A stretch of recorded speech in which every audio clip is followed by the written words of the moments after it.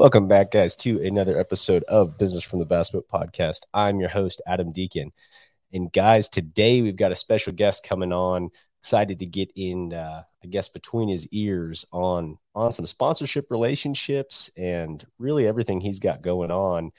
We've got Josh Beertrand coming to the show. He's been on the Serious Angler show quite a few times. But to get him on the Business from the Bass Boat show, we're going to have a premise more around maintaining his sponsorships, as he's done a great job over his career of maintaining relationships with some of these guys in really long-term situations. So, but without further ado, let's see if we can get Josh in the stream here. What's going on, Josh? How are you? Dude, I'm doing well, man. How are you? Good. Hey, I haven't heard my last name pronounced like that since I fished the Central Opens, and Chris Bowes called me Beertrand for the whole time I was fishing them. So great, just wonderful. Thanks for that. It brought me back to some good memories, man. Dude, I'm just sitting here. I'm just like, I got to rip it off quick. Oh, there we go. And did it wrong. Fantastic. No worries. How are you tonight, dude? Dude, I'm doing good, man. I'm kind of coming off of a sickness, so hopefully my audio is not terrible. But overall, things are good. Colorado's cold. Is it cold down your way? You're kind of near. I mean, well, where you were for the you're at higher elevation for the meet and greet, right? Yeah. So I live just outside of Phoenix, and this time of year, I'm sure your listeners are all over the country. I better be careful before I complain about weather, if with Phoenix in the wintertime. It was cold over the holidays for Arizona. The highs were in the lower 50s. Lows were around freezing. But It's warmed back up. Today was like 72 here, and it's just typical winter here in Arizona. So, yeah, I mean, and we'll get into our meet and greet later, I guess. But, so we basically camped out this weekend for an event that we're doing for our podcast listeners. And I wanted to do it in October or November. Okay. Fishing's great. Weather's great. One of our other hosts, Rob, is a diehard hunter, and he refuses to commit to anything between October and the last day of January. So we had to do it in January. And I was like, at first I was like, no big deal, no problem. But then as it got closer, I'm like, damn, we've got to actually camp out in January now, So I'm an outdoorsman as far as a fisherman goes, but I'm not like a tough backpacker or hunter or something like that. I don't camp overnight in the middle of the wintertime very often. So it could have really been bad if we would have had some extra cold weather or rain or something. And we got lucky, and the low was only in the upper 30s, and it was not windy, no rain. But I was shivering this weekend for sure. That's awesome, dude. Yeah, I had listened to the couple episodes right before that event, again on Angler's Happy Hour podcast. And dude, it's always a blast listening to the back and forth between you, Nick, and Rob. And you're right. Nick is always, it seems like, hunting and stuff. So it's funny that he said no event until after January 1. Yeah. He's like, just don't set anything up because I won't be there. So we waited until I guess he's done hunting. The tags are over January 1st. And so that's what we did. And it worked out great. We'll do it again next year. But yeah, I'm the only one out of all my friends that doesn't hunt. I just don't have the time to do it. Are you a hunter yourself? I am, man. Yeah, I do quite a bit of waterfowl hunting and then some big game stuff as well. So I'd love to get into it. I just with the kids and everything like that, I don't have time for another hobby yet. But when they get a little older, I'm going to dive in head first. Well, you got a great mentor right there as a friend. Yeah, so that'd be sure. Sweet. Yeah. Well, dude, let's get into a little bit of how the event went, man. It was at Roosevelt Lake in Arizona, correct? Yeah. So it's like an hour and a half northeast of Phoenix, kind of out of the way a little bit, but it's our favorite lake. And, we set it up to be just, we didn't over promote it. We just kind of talked about it on the podcast and wanted the diehard listeners to come out. It was our first time hosting an event like that ever. So we didn't want to have too many people there, first off, because I don't know how to control something like that. And we just wanted it to be a good time. We wanted to be able to talk to everybody, meet everybody. We had about 50 people show up, and it was literally, I mean, the show's called Anglers Happy Hour. We called it our listener appreciation event, but it was just basically just a hangout and a happy hour. A lot of people brought their boats up and fished during the day. And then they got off the water. They came, and we had a big, giant group site reserved. So basically a big, giant parking lot overlooking the lake with a couple of ramadas, some fire pits, some tables and stuff like that. And our buddy Blaine had cooked some awesome pulled pork for everyone, some pulled pork and sides. And we ate some food. Shot the breeze. We had a nice raffle from all of our sponsors. We gave away a bunch of stuff, and then we just hung out by the fire, and a lot of people had some drinks and just hung out all night, man. So it was fun. A good amount of people camped, and it was interesting to see the variety of people that came. Really? There were some people that you knew were coming, that you knew were your buddies, or you knew listened to the show, and there was some that it was like, wow. I'm blown away that you even listened to the podcast and you came. So it was cool. We met a bunch of people. It was pretty awesome, man. And I'm sure you get that with your listeners. Like it connects you with a lot of people that you normally might not be connected with in any other scenario. So that was pretty cool. And that's the best thing about podcasting is you actually get to make these connections and interact with people all around the country that you otherwise would never get to connect with. Right. And it's it's funny too, because people, you don't realize it, but you're on your show, you're talking about your life and your experiences, and people get to know you a little bit, man. And I think the three of us got a real kick out of some of the conversations and stories that we heard when we were up there.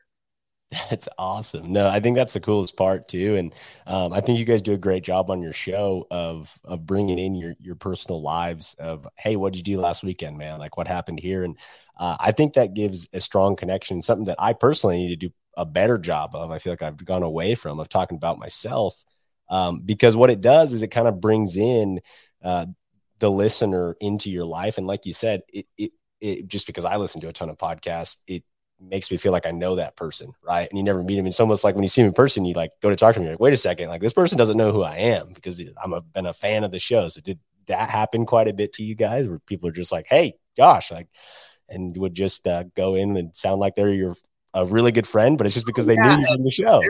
I totally understand because I listen to so many podcasts and you feel like you get to know these people. But I think your problem, Adam, is you don't have a big enough ego, dude. You need to see the three of us on our podcast. We got big egos, so we love talking about ourselves. But I think it's hard for you because you're actually a decent human being. That must be what it is. That's not it. That's definitely not it. That's awesome, man. Well, how was the fishing? Did you guys catch fish? Did you fish at all, or were you too busy setting up the event, man? Yeah, we just set up. Fishing so that lake, Roosevelt Lake, I can't remember if last time we talked, if you said you'd been there before or not. I haven't, man. I haven't. There's been a lot of guys from Colorado that'll go down and fish that place normally because there's an early derby in the year. But I've never been, man. Okay. I haven't been there. So it's a pretty cool lake, and without going too deep into it, it's a lake. It's the biggest lake we have in central Arizona. It's really where I cut my teeth fishing tournaments, and the water level on a lot of our lakes that fluctuates a lot. That lake, I've seen it as low as 30%, and I've seen it at 100% multiple times. And right now, it's going through a new lake effect. So it had lived down low for pretty long, had a couple good winters, and it filled up. And the fishing has been off the charts for the last year up there as far as numbers and big fish go. It's been amazing. And to be honest, since my tournament season ended, I've been having some – I came home and told my wife, I was like, I won't do too many guide trips. I just want to hang out with the family. 25 guide trips later, after the fishing was awesome, I promised her I'd stop for the rest of January. So it's been awesome. But we had some weather last week, and the water came up like 4 or 5 feet. It cooled off. And unfortunately, the fishing stunk for our event. But thankfully, the fishing was like the least important thing. I mean, I think we had maybe 15 guys, 15 boats that came to our event actually go out. And I'd be I bet there weren't probably 30 fish caught total, but they didn't care. That it wasn't one of those things that we were really worrying about the fishing. So thankfully, it wasn't a big deal. Yeah. Well, I mean, it's an excuse to get out in January and go meet a bunch of people, talk fishing, and hang out. Man, it sounds like a great time. Yeah, and it'll improve out there, but it just happened to be bad luck with fishing after a big water level rise like that. It'll get good again, but right after the water comes up that quick, you're gonna have a couple tough weeks following that. For sure. And was this? And I assume I was listening to the episode where you guys had Cliff Perch on, and we're talking about the big shad population in this place, right? Where there's just, once those fish get 4 pounds and over, they just have a massive, plentiful food source where they can really grow. Gizzard shad, yes. Yeah, big gizzards, yeah. Yep. So it's interesting to watch their diet go from fish on a lot of lakes really school by size, and I think a huge part of that is the forage they're eating, right? And they're working together to go after a certain type of forage. And this winter, when I was on these big giant schools of spoonfish, it was threadfin deal, and we'd be catching 60 fish a day, but you'd be lucky to catch one over 3 pounds. But if you might have picked up a swim bait or something like that and gone shallow, you could catch a big one, but you're going to catch a lot less. So it's interesting. That lake's a real big example of fish schooling by size and chasing a certain type of bait fish. And if you're in a tournament looking for big fish, you've got to leave those big schools alone, because typically you won't catch a big one out of those. Sure. Makes a lot of sense. Yeah, that sounds like a really cool fishery. Glad to hear that it's on the rise. Would love to get down that way, especially like you said, sometime when it's cold up here. That's the place to go. Maybe the next Angler Happy Hour event, man. Come down, dude. We'll take you anytime. Sweet, dude. Man, well, with all that, let's get into a little bit about your fishing setup for 2022, man. Where are you at? You've got what, less than a month now, and you're on the road to Texas, aren't you? Yeah, I guess Louisiana. It is Louisiana, yeah, and it's coming up really quick. As a tournament fisherman that fishes all year, the season's really busy, and then it slows down in like the end of September, early October, typically.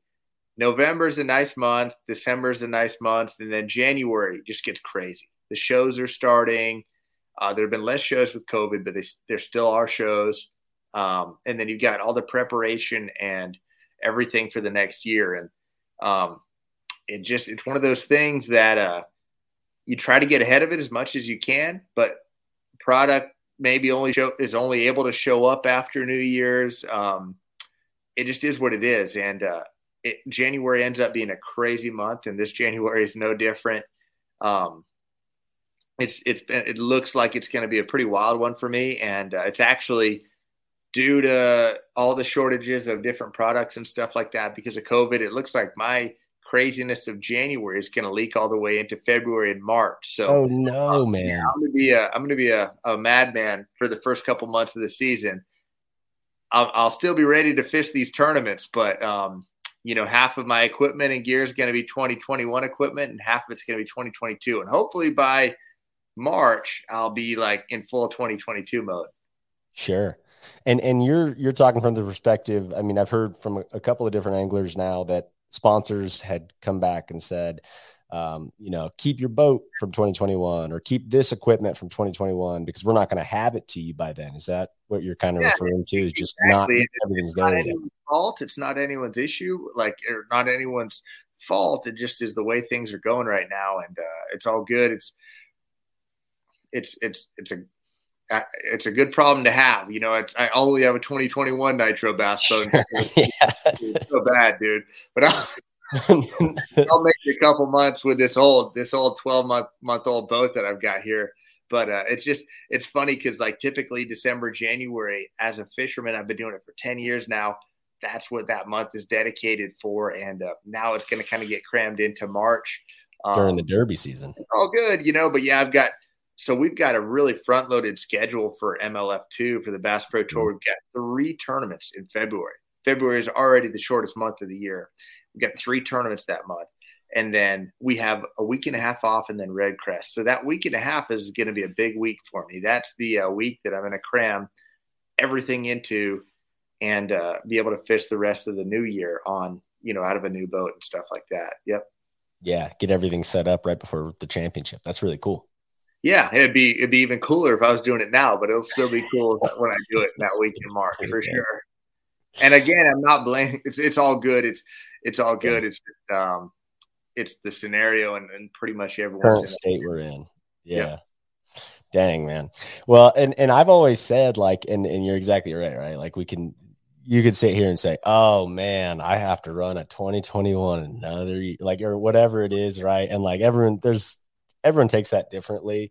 But from my perspective, and I've only owned 2 bass boats now, 2 actual bass boats. And for how much time that it goes into prepare and put the graphs on how I want them to be put on and all this kind of stuff, I don't envy having to get a new boat every year necessarily. From that perspective, it's a lot of work. It really is. And again, yeah, they're real first world problems, but it does, like, by the time you get everything set up the way you want to set it up, it's time to turn it over to someone else. Right. And, these boats are good for years, and the motors are good for years, and the electronics are good for years. But you want to be running the most current stuff to be able to showcase the best stuff your sponsors have. And, it's one of those things that, it takes, you don't just go pick up your boat and it's tournament ready. It takes days and days of, setting up your electronics, making sure this is perfect, that's perfect. No matter what, no matter how good the boat is, the motor is, how well it's rigged, there's a lot of times a surprise or two waiting for you when you get out of the water the first time. Right. And then you've got to get get it wrapped, get the carpet decals done, get the motor officially broken in to where like I said, it's typically a month-long process for me. So I'm going to have to cram it in a week, and that's no big deal. We'll make it work, but that's just that it's dealing with the world the way it is today, just like everybody else. Sure, man. Exactly. Well, that's kind of a good segue talking about Nitro boats and Bass Pro Shops and that whole situation for you, man. That has been, you have run a Nitro your entire career, right? Am I off on that? No, you're right. And it's pretty crazy. It goes even a lot further than bro. It's pretty wild. Right? When I was a teenager, really getting into bass fishing, mm-hmm. Our family had an aluminum boat. And, I grew up fishing out of an aluminum boat. And our very first bass boat was we bought a used 1994 Nitro when I was like 16. And it was the first real bass boat I ever had. And dude, it's all I've ever had since then. I got onto the local Nitro state team. I was 16 years old. My first job was detailing boats and rigging boats at the local Nitro dealership. No way. 16, 17, 18. Yep. And I was terrible mechanically, man. I messed up enough boats, I think, that they eventually moved me into sales, and I sold Nitro boats for about a year. Okay. And then I got into like full-time guiding and fishing from that. But literally, I'm 33 now, and my connection with Nitro boats and Bass Pro goes all the way back to when I was 16. Wow. That is awesome. That is a legitimate long-standing relationship. Yeah. It's pretty awesome, man. I remember opening up the Bass Pro catalogs, before that, and just dreaming about these boats. And I remember all the boat models that I would drool over. And it's pretty awesome, man. I'm pretty lucky to be able to fish out of literally the same boats that I dreamt about looking through the Bass Pro catalog as a kid. It's very cool, man. Well, and maybe we can do a little bit of a deep dive on, and this is what I kind of want to get into, is maybe did that relationship for you stem from that initial employment and situation with that, or was that further down the road, or where did that kind of all start for you? It definitely, I would say that started it, and it probably played into it a lot. Okay. Everything in life is all about timing, right? And things just kind of worked out the way they did to, all these different Nitros I've been in.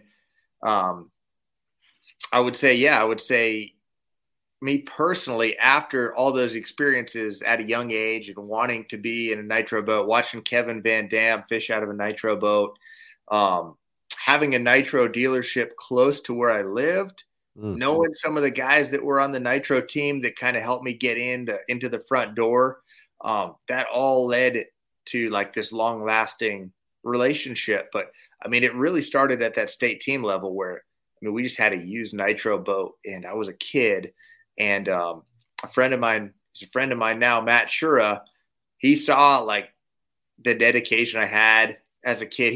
Matt is a really good Arizona angler, Arizona fisherman. He was on the nitro state team, and he would bring me to the state team meetings and stuff like that, help me get the job at the dealership. And it was time to I was guiding, fishing full time at 18, 19. I went to get my own first nitro boat myself, that I was going to buy myself. And I did it through the Arizona Nitro State Team. So the state team deal is still a really big deal countrywide for nitro and tracker boats. And, a lot of great fishermen on the state teams around the country. And it's a really beneficial deal for nitro because these guys are good ambassadors for the brand. They work the boat shows. They talk the products up all year long. And in return, they get a little bit of a discount buying that boat, not necessarily what a professional angler will get. Sure. But a good deal on a boat. And that's where it started for me. And it's blossomed all the way to now. I mean, I've probably had a dozen of them. That's awesome, man. That's really cool. And like you said, timing, man, like with everything, it's this seed got planted in your head because of this guy. And then, oh, well, I watched Kevin fish out of this. It sounds like there was no other way you were going to go to a different boat. Like especially as you climbed the ranks, it was nitro. That was what you were going to do. And hey, also, it's one of those things too, where, and again, I'm not going to act like I haven't been lucky in some of these, just, having a good tournament at the right time or meeting the right person at the right time. A lot of that boils down to luck, and nitro is no different than anyone else with my sponsors. But lining yourself with companies that you do want to be with forever is a really big deal too. And in a couple of these cases, and that's one. For example, it's a company that I mean, Kevin Van Dam is the ultimate example. He's the best fisherman in the world, has been for the last 20, 30 years, and he's fishing out of a nitro. It's like, how can you top that, right? Like, if the best dude is fishing out of that boat, that's what I want to be doing, Sure. I don't know if I'll ever be Kevin Van Dam, and I'm pretty sure now I'm not going to be. But if he's fishing out of a nitro, I want to also. Sure. Dude, that's awesome. And yeah, like as far as your brands, man, and I'm just looking at a picture of your jersey here, like you've been someone who like stuff doesn't change. I mean, do you have any, like there's it seems to me like there's definitely a lot of anglers where one sponsor never really changes. And there's a lot of anglers where sponsors are pretty consistent. And then there's some anglers where it's flip-flopping and you see stuff changing all the time. What has kind of been your philosophy, or do you have anything to really point to and say, look, this is why I've been able to kind of maintain some of these relationships, or what's your kind of thoughts there? It's a good question. And it's really funny, dude, because I'm going into my 10th year fishing like full time. I fished 6 years on the elites, and now this is going to be my 4th year at MLF. So I would consider it my 10th year fishing professional tournaments. And I've been lucky to I've got like 6 or 7 or 8 sponsors that I've had since I started. And it's hard to believe, especially some of the non-endemic companies, that like the endemic sponsors, they can always change, but you see them last a little bit longer at times. The non-endemic companies, a lot of times are like, they might be good for a year or two, and then that's it. And I've been lucky to have some of these relationships for a long time. And I'm obviously, I feel super lucky, super thankful. I think a lot of it is just that. It's just luck and them being the right companies. I try to work hard no matter what, no matter if I'm fishing well or not fishing so well. I'm always trying to be working hard for the companies. But I don't know, man, if you have to, when I think about it, I would say if you're an angler that's on the front side of that curve and is looking for companies and wants to be aligned with them for a long time, maybe some of the reasons where I started a little bit slow as far as I wasn't asking for the farm right off the bat. I started, I was willing to take a little bit less to get aligned with a company that I wanted to be with for a long time. And I slowly have worked my way up the ladder. Maybe I would have, if I would have shopped around, I could have made a little bit more in the short term from someone else, but I'd be happy having to shop for another partner again the next year. Even up to this point, I try to keep things, fair on both sides. I try not to ask too much, and I try to,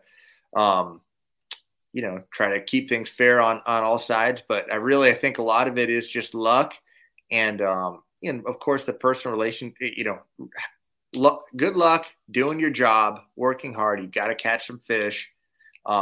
You've got to be showing that you're working hard on all fronts. And, and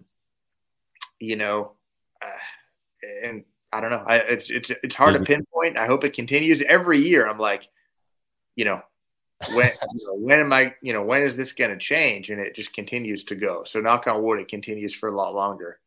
That's awesome. I mean, and like the biggest thing that I hear from you there is that you're willing to play the long game, right? Like you're looking at these situations as I'm not looking for the immediate paycheck. And I think that this applies outside of the fishing world too, that in a long-term situation, you can have a lot more of a fruitful career or have that paycheck be way higher later in your life if people are willing to take a step back and be realistic about where they are and learn from that relationship in the beginning and watch it kind of grow. And sounds like that's exactly kind of more of your thought process there. Yeah. And I think you're totally right. It makes a lot of sense, especially now as 33 years old listening to it. At 23, I probably wasn't smart enough to have that foresight. I probably got lucky, but the way you explained it there, it sounds really smart. And I do think you're totally spot on, man. And the non-endemic side is really fascinating to me. Like you said, we've seen so many different non-endemic sponsors. And it seems to me when it's almost like a non-endemic comes into the industry and takes on a team like the Crown Royal, right? Or like Walmart or these major brands come in and they throw a bunch of money at a group of guys or at an organization. And then like it's a very quick burn relationship and then it changes, right? And then that guy's like, oh my gosh, like I had a major title sponsor that was paying all my bills, and now I have to find another one. And I just can't imagine that stress, man. Yeah, it's one of those that like, and even over the years, I've had a couple things come at me where it was like, you might have a chance here to make something work and make a lot right now, but you're going to have to push this stuff aside. And I've actually just been like, it sounds awesome. It's very tempting, but I'm going to keep what I got. I've got some great relationships going. I'm not going to put them aside and insult them or not insult them, but like just kind of, I'm not going to push them down the totem pole to bring someone in who it literally could just be a 1-year deal. And then, I'm starting from scratch again. It's sometimes those things work out really, really well, but, you got to go with your gut on that. And if it doesn't feel right, then it's probably not the right thing to do. Yeah, no, I agree. And I think too, if you were to like the fishing industry small enough and just in general, if you're going to burn a bridge, man, there's no way you can go back to that sponsor and say, well, that guy didn't work out. You mind if we do what we did before? Yeah. I mean, and that's the truth is you should never burn a bridge in general. Like, I mean, there's are times when business is business. And I've been in a couple scenarios where I had to do something because it made sense. And, I've explained it like that to the sponsor I was having to walk away from. Mm-hmm. And, they've been nice enough to be like, well, if you ever need us, let us know. And hopefully, I handled those things the right way. And hopefully if that situation ever arose, that would be how it would work out. But, if you do things the right way in that scenario, you might end up okay if things don't work out on the other side. But, it's like a big game of chess, man. But, no matter what, it's just the biggest thing is trying to work with companies who it feels right to you and it feels good to you, products that you want to support, products that you believe in, people that you want to work with. And, and it's a lot easier to maintain those relationships than having to force something that doesn't feel right or isn't right to you. Yeah, dude, I think the people's a big side of that. I think that is a good point. And I don't think that's talked about enough with anglers is if you're with a group of guys with an organization where the person that your contact is or your team or whoever you're working with are people that you like and be around, that's huge. Right. That makes your life so much better.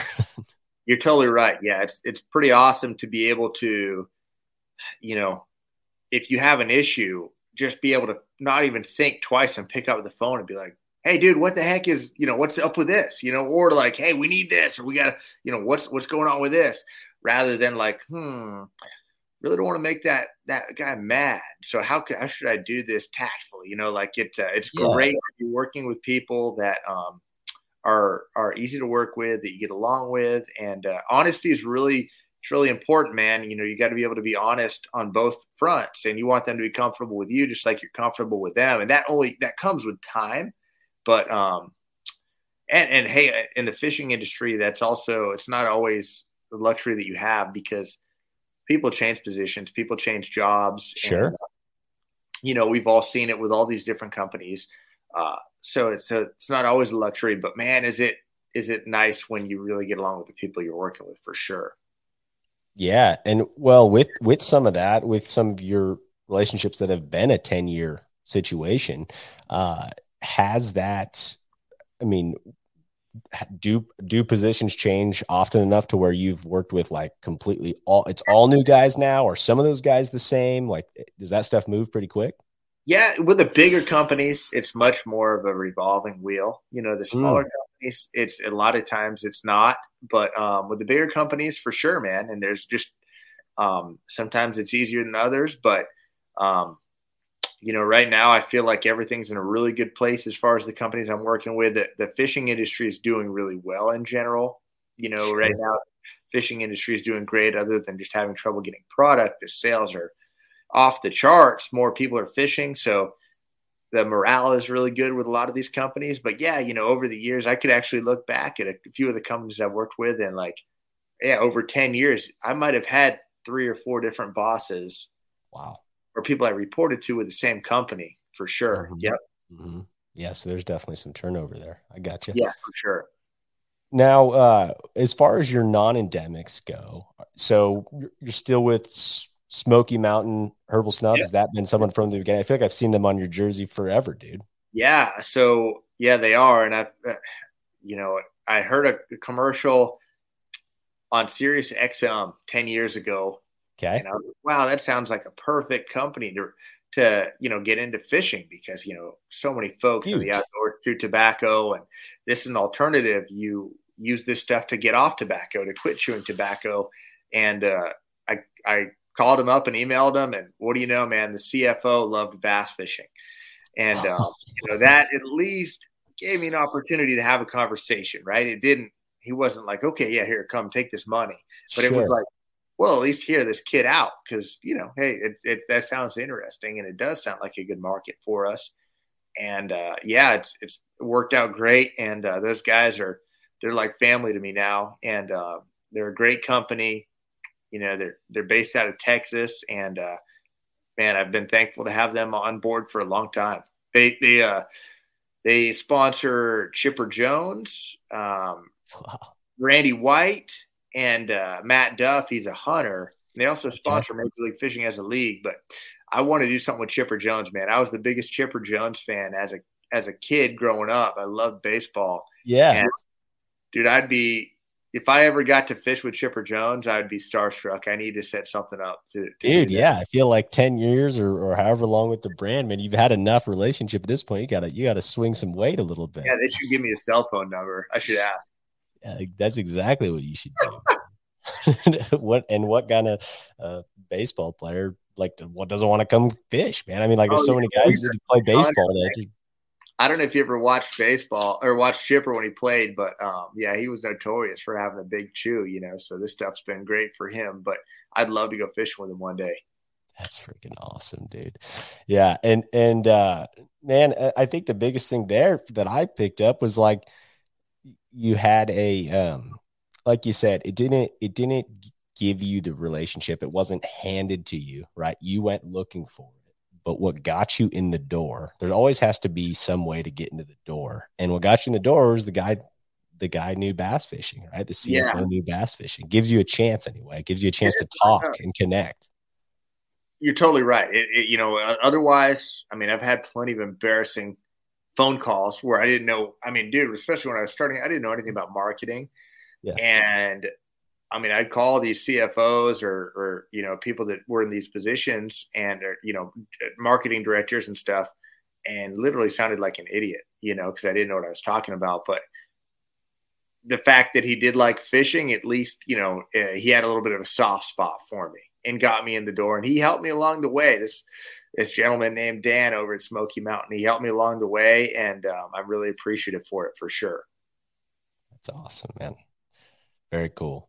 Yeah. I mean, and were you a guy, especially when you were just starting out, were you taking a bunch of no's? Were you knocking on a bunch of doors, or did you get your couple of wins and said, look, I'm locked in with these guys? I mean, was it a tough battle for you in the beginning? Yeah. I knew I wanted to fish for a living at a pretty young age, and I didn't know how I was going to do it. If I was going to be a full-time guide, if I was going to fish tournaments. I wanted to fish tournaments. That's what I loved. I just didn't know how feasible it would be for me. And yeah, man, I mean, I was starting from an early age, and yeah, I took a lot of no's for sure. And again, like I said, I had a lot of, I learned by trial and error. I didn't go to college. I didn't have a degree in marketing or anything like that. And I didn't really early on have anyone like guiding me. And luckily I met a few people that really helped me out along the way, and they definitely deserve a lot of credit as far as anything that worked out for me. A lot of it was information I pulled from them and used myself.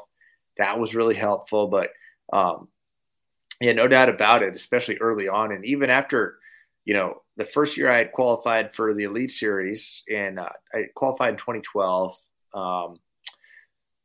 It didn't come as easily as I expected the next year to get sponsorship. And I just thought, hey, since you made the show, it's all going to come easy now. And it took a year of getting out there and proving myself before things became a little bit easier inside the fishing industry. And it didn't change things outside the fishing industry a ton, but it really helped with my sponsors inside the fishing industry. And, everything else has kind of fallen in line since then a little bit. But, now it's really, you're always looking for new sponsors or partners or opportunities. You're always looking. But my big thing, over the last handful of years has been really preserving and growing the relationships I've got, trying to help the brands out as much as I can. And because they are the brands that I want to be with. It's not like I'm trying to climb up the ladder to a different company. Like I'm where I want to be. I just need to try to do what I can to preserve it and strengthen it. And, hey, I've done some of that. And there's also some of it that I'm still working on doing and need to improve on for sure. Yeah. Yeah. Well, everyone's a work in progress for sure, man. But no, I think that's exactly right, dude. Like that's why I think this was a great episode topic with you, is that your goals are to kind of maintain some of those relationships. And I think that's a big deal and plays clearly a big role in consistency and everything too. Just knowing kind of where your income's coming every year and all that. It's all a big deal, and it makes everyone happy, including yourself. Yeah. I mean, hey, it's it's I guess in sales they say it's a lot better for you to try to keep a customer than to try to find a new customer, right? Like it's yes, much more beneficial. And if you've got a great partner, you should be putting all your effort into trying to do what you can to make that partner happy and keep that relationship going, forever, for sure. I like that, dude. That's a good connection with bass fishing. No doubt about it. That's awesome. Well, dude, we'll kind of get into wrapping some things up here. I'm just curious from a personal perspective, what are you most excited for in 2022? Are you for the 22 season on, I guess from a schedule standpoint or anything, man, what's it going to be? What are you most excited for going into 2022? Well, yeah, there's a lot to be excited about. Obviously, it's another year of fishing, and we've got fishing wise, we've got a great schedule laid out. I feel like, last 2 years ago, I had a pretty good year. I had a couple chances to win tournaments and, just a good year. This past year was very run of the mill for me. I ended up in a decent spot in points. I made Red Crest, I made heavy hitters, but I never had a chance to win a tournament. I never hit a home run. And it's real easy to sit here and say, hey, I'm going to try to hit some home runs and win a tournament this year. But it's just going to be it's a really important year for me to be really sharp and really try to do that. I mean, I've got no excuses as far as last year. I had a couple tournaments where I was on fish, but little dumb things on my part, not being sharp, not being fully prepared may have cost me a top 10 finish. And anytime you get in the top 10, it gives you a chance. You've got a chance to win.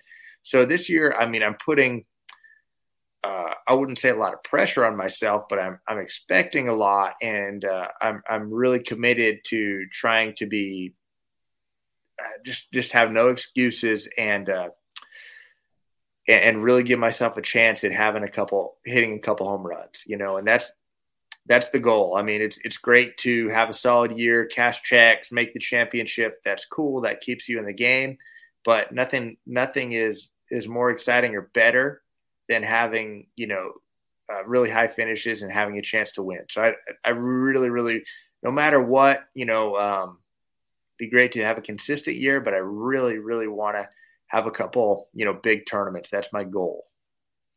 I like it, man. Putting yourself in a position to win. That's awesome. Yeah, no doubt. I mean, easier said than done, right? We'll see. But that's the goal anyways. That's the goal. I like it. Well, man, I end all the Business from the Bass Boat shows with your three biggest, biggest smallmouth, largemouth, spotted bass, and where you were when you caught them. Nice. Well, so I'll start if you can say, if it's not some secret place. No, yeah, for sure. I'll start with the one that's obvious. It's a largemouth, and I caught this thing. It really is one of the fish that got me hooked on fishing. I was like 12 or 13 years old. I caught a 12-pound largemouth, a legit 12. It was weighed on a certified scale in the marina. Caught it on a topwater on right after Thanksgiving. It was one of those deals where like I would never throw a topwater on that lake that late in the year. Yeah. Now, but it worked for me once, So that got me hooked on fishing. And dude, this sounds kind of dumb, but the smallmouth and spot, no idea. I've never, I'm one of those guys that rarely brings a scale with me in the boat. And I'm sure one of my biggest smallmouth is just somewhere pre-fishing. I can think of a few, one on Lake Erie. I have no idea, dude. I mean, it's somewhere between 6 and 7 pounds, but I have no idea how big. It might be 6.0 or it might be 6.9. I'd like to say 6.9, but I doubt it. But I really don't know. And then a spot, same thing. I don't know how big. So in Arizona, one funny misconception is a lot of people think Arizona has spots, and it has no spots. No, I would have never guessed that. Spotted bass, right? California is loaded with spotted bass, but I don't get to fish for them locally, especially on those big spotted bass lakes like they have up in Northern California. So my biggest would be, I remember the fish. I caught it on a football jig out of a brush pile. I was practicing for a classic in 2018. And it was a big one, but it wasn't crazy, man. It was probably about a 5-pounder, something like that. Gotcha. It was a giant spot, but it's Big nothing spot. like Cody Meyer, some of these guys out west. California. Yeah. But it's still, I mean, as a big spot. But that's, I think we talked a little bit on the Serious Angler show as far as not being spots in Arizona, which is just absurd to me, because in Colorado on one of our desert lakes on Pueblo Reservoir, they have them in there, and it's as deserty. I mean, dude, it looks like mead. It looks like any other desert lake, and they do well, man. I mean, like they thrive, and they're fun, and they go and disappear, and you got to go chase them out deep. And it's, I'm sure they do well, on some of your lakes, but that's interesting. The Arizona parks you guys don't have any spots. Yeah. And that's just it. I mean, I'm glad to hear they do well there, because I think they would do well here. They just have never been introduced. And, also, like, it's 90% largemouth here. Like, we have some smallmouth fishing where I live, but it's just 90% largemouth. So I'd love to see some spots. That's amazing. The bucket biologists, fishermen have never made the but there aren't even any close, right? I mean, it's a long way, like, to drive from here. You're probably the closest spotted bass where you live, dude, and it's not that close. So yeah. I'd love to see it one day. That would be cool. Well, and I mean too, like, and I think, right, like spotted bass being normally in clear water and sight feeders to some extent, like I think that they would do well in those places. They would kill. They would do awesome, dude. Yep. That's cool. No, and yeah, it'd be interesting one day to see something like it, because, like, I mean, on like Havasu, dude, those smallmouth are massive. They get big and they get mean, and it's wicked. And that's I could see them doing well there or on a lot of different clear water. Yeah, we've got some lakes that even get a lot deeper, and they would. I think they would be great at that. We've got a couple lakes where the stripers are dominant, and I feel like the spotted bass would help combat the stripers and knock them down a little bit, put them in their place. But it's they haven't been introduced, but maybe one day. Like you said, maybe a bucket biologist or something. Yeah, exactly. Yeah, probably shouldn't say that. Nope, I said it, not me. Yeah, exactly. That wasn't me. Well, Josh, man, I appreciate you taking the time out, man. Where can guys follow along?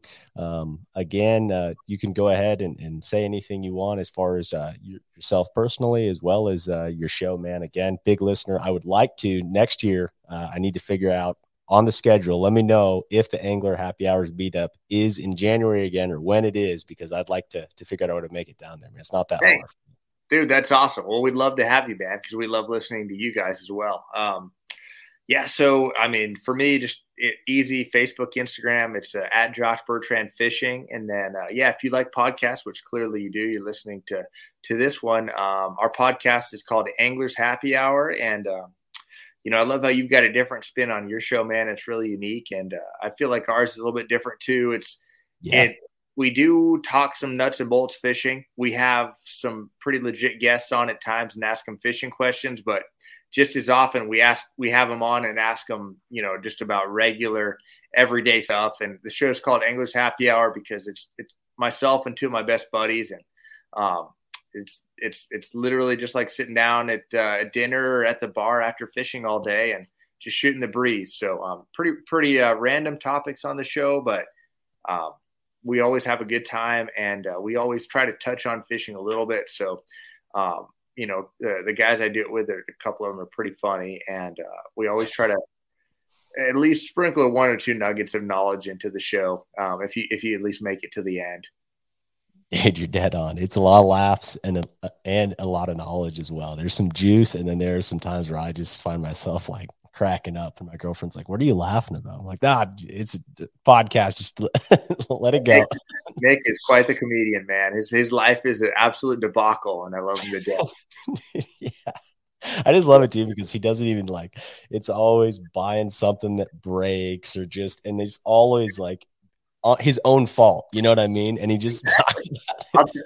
Dude, he bought a new F-150 and newer, like a year old, right? And yeah. Everyone that came to our meet and greet was so disappointed in him for having a new reliable vehicle. Like they were hoping to see one of his like crappy vehicles that he broke down on the way up to the lake. And they're like, dude, that's like the most plain Jane run of the mill reliable truck you could get. Like, thanks a lot. Thank you. Sellout, dude. What a sellout. Exactly. But no, he's still got his piles of crap. That's for sure. That's good. Well, I guess good that he's got a reliable vehicle, but man, he should have read the crowd, man. I know. Yeah. He bummed everyone out. What a disappointment. Well, Josh, man, thanks for taking the time out, man, for coming on the show, and we'll have to connect again. I'm going to try. I'd like to make Red Crest this year. We'll see if I make that happen, but if not, man, we should connect on the road sometime, or I'll get down your way for sure. Yep. Hey, you got an open spot on my boat any day, man. So I'd love to do that. Heck yeah. Awesome. All right, Josh. Well, I appreciate it. Thanks for coming on, man. Thanks, Adam. I'll talk to you soon, dude. Well, that was an awesome show. Hope you guys enjoyed it. If you can and your app allows it, please leave us a rating and review. It really helps us get seen more, which allows us to access more time and more variables to be able to bring to the show to make it better for you guys. So hope you enjoyed it. And if you did, and you liked some of the things we talked about in this episode and want to check out our show partners, all of that is in every single show description. You can click down there. It's got all of our discount codes, all of our links to our show partners, where you guys can go and support the people that support this show and help us make this show happen. And of course, this show does not happen without you guys. You guys know we appreciate you. You're the Searsanger fam. You're the reason we're here. Appreciate y'all, and we'll see y'all on the next one.